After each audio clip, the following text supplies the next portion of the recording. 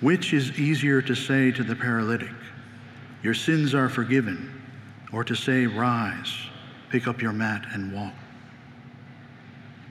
Within the gospel passage today, we hear about Christ healing a man who was a paralytic, an account which holds such importance for our spiritual gain that it is recorded in 3 Gospels, the Gospels of Matthew, Mark, and Luke. And we see at the beginning of chapter 2 in the Gospel of Mark that there are many people following Jesus, that there are large crowds gathering to hear him speak, so much so that there was no longer room for them, not even about the door. And he was preaching the word to them.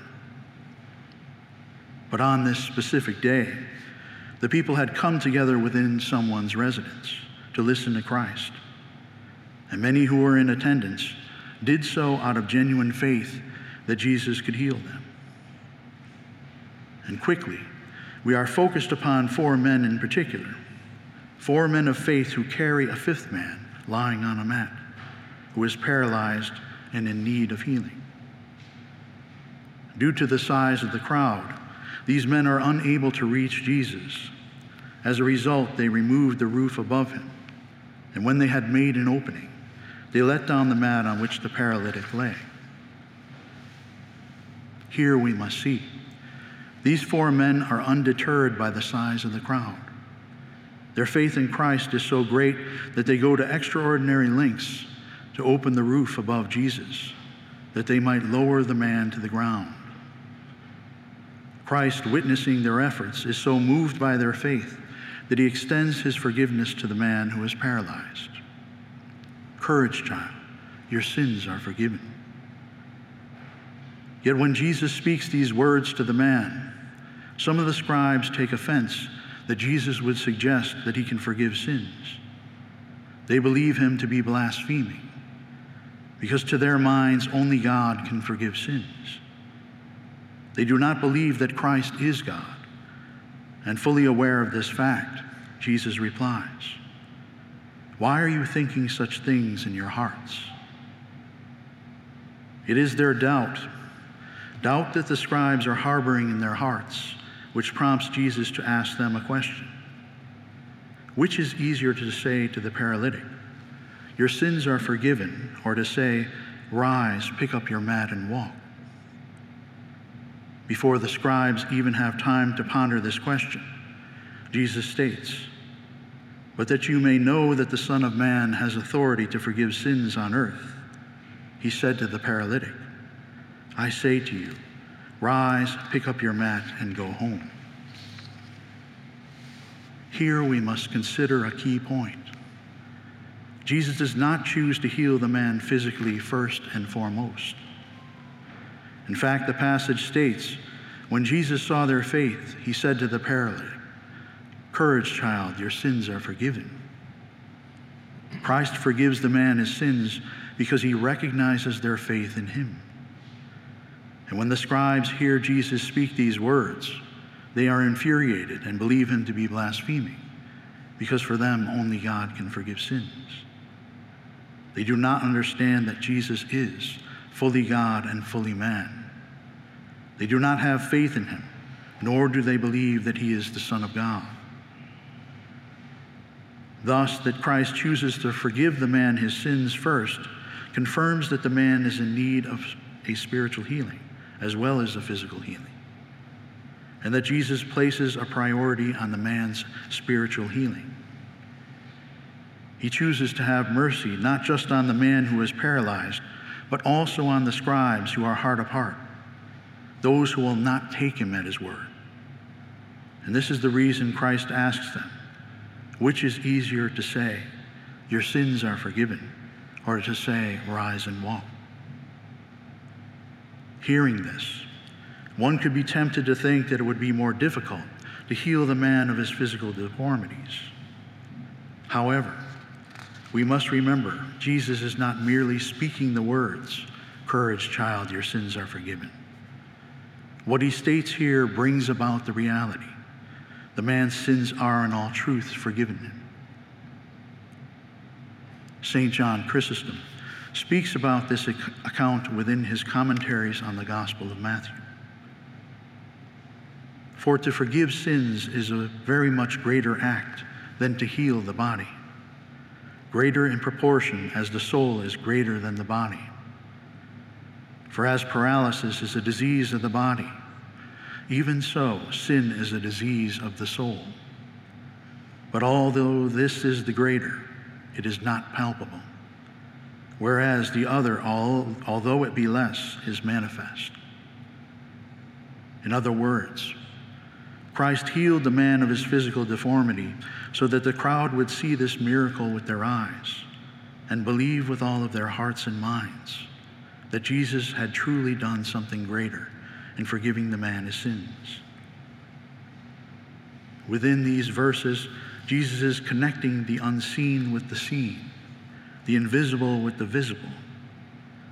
Through this reality, through healing the man of his affliction, Jesus is attempting to open the eyes and hearts of the scribes and all of the people present. And if the people who witness this healing make the firm choice to renounce their sins and thus remain open to God's transformative grace, they will have the scales removed from their eyes, minds, and hearts. They will come to realize that Jesus is God and has the power to forgive sins.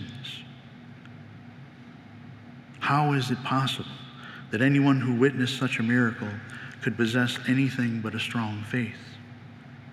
How is it possible that they could see this healing and later lose faith? It is possible because it is human nature to seek a sign, to continually seek for surety or consolation from God.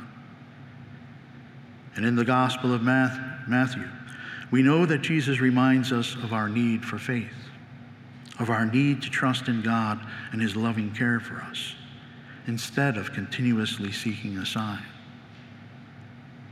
Then some of the scribes and Pharisees said to him, "Teacher, we wish to see a sign from you." But he answered them, "An evil and adulterous generation seeks for a sign, but no sign shall be given to it except the sign of the prophet Jonah.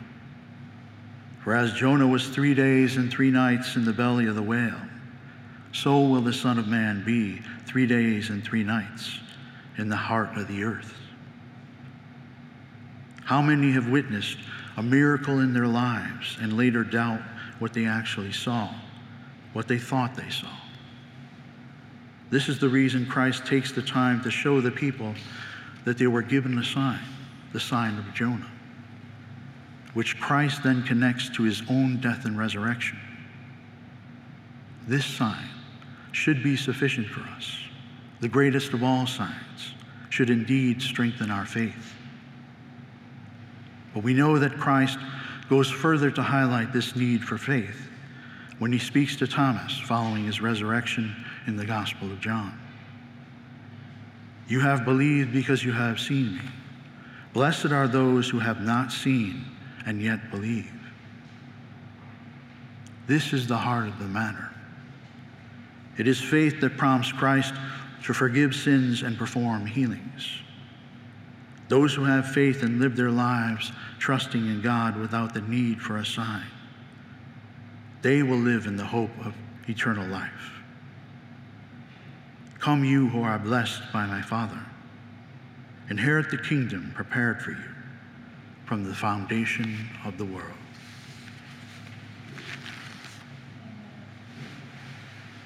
Are you a Marian helper? Join our Spiritual Benefit Society and start sharing in the graces of all the daily masses, prayers, and good works of Marian priests and brothers all over the world. Sign up is free and easy. Simply visit micprayers.org. That's micprayers.org. Thank you, and God bless you. Please follow or subscribe to this podcast to receive the latest episodes and updates.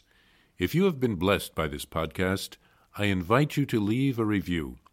Reviews greatly improve our podcast ranking and will help spread this podcast to other people throughout the world. Are you enjoying this podcast?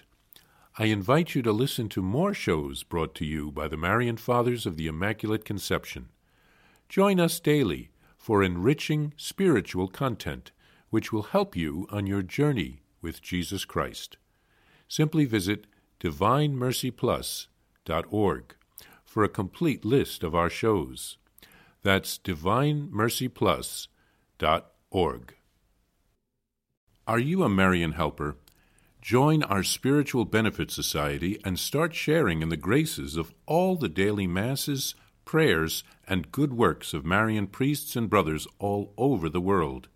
Sign up is free and easy. Simply visit micprayers.org. That's micprayers.org. Thank you, and God bless you.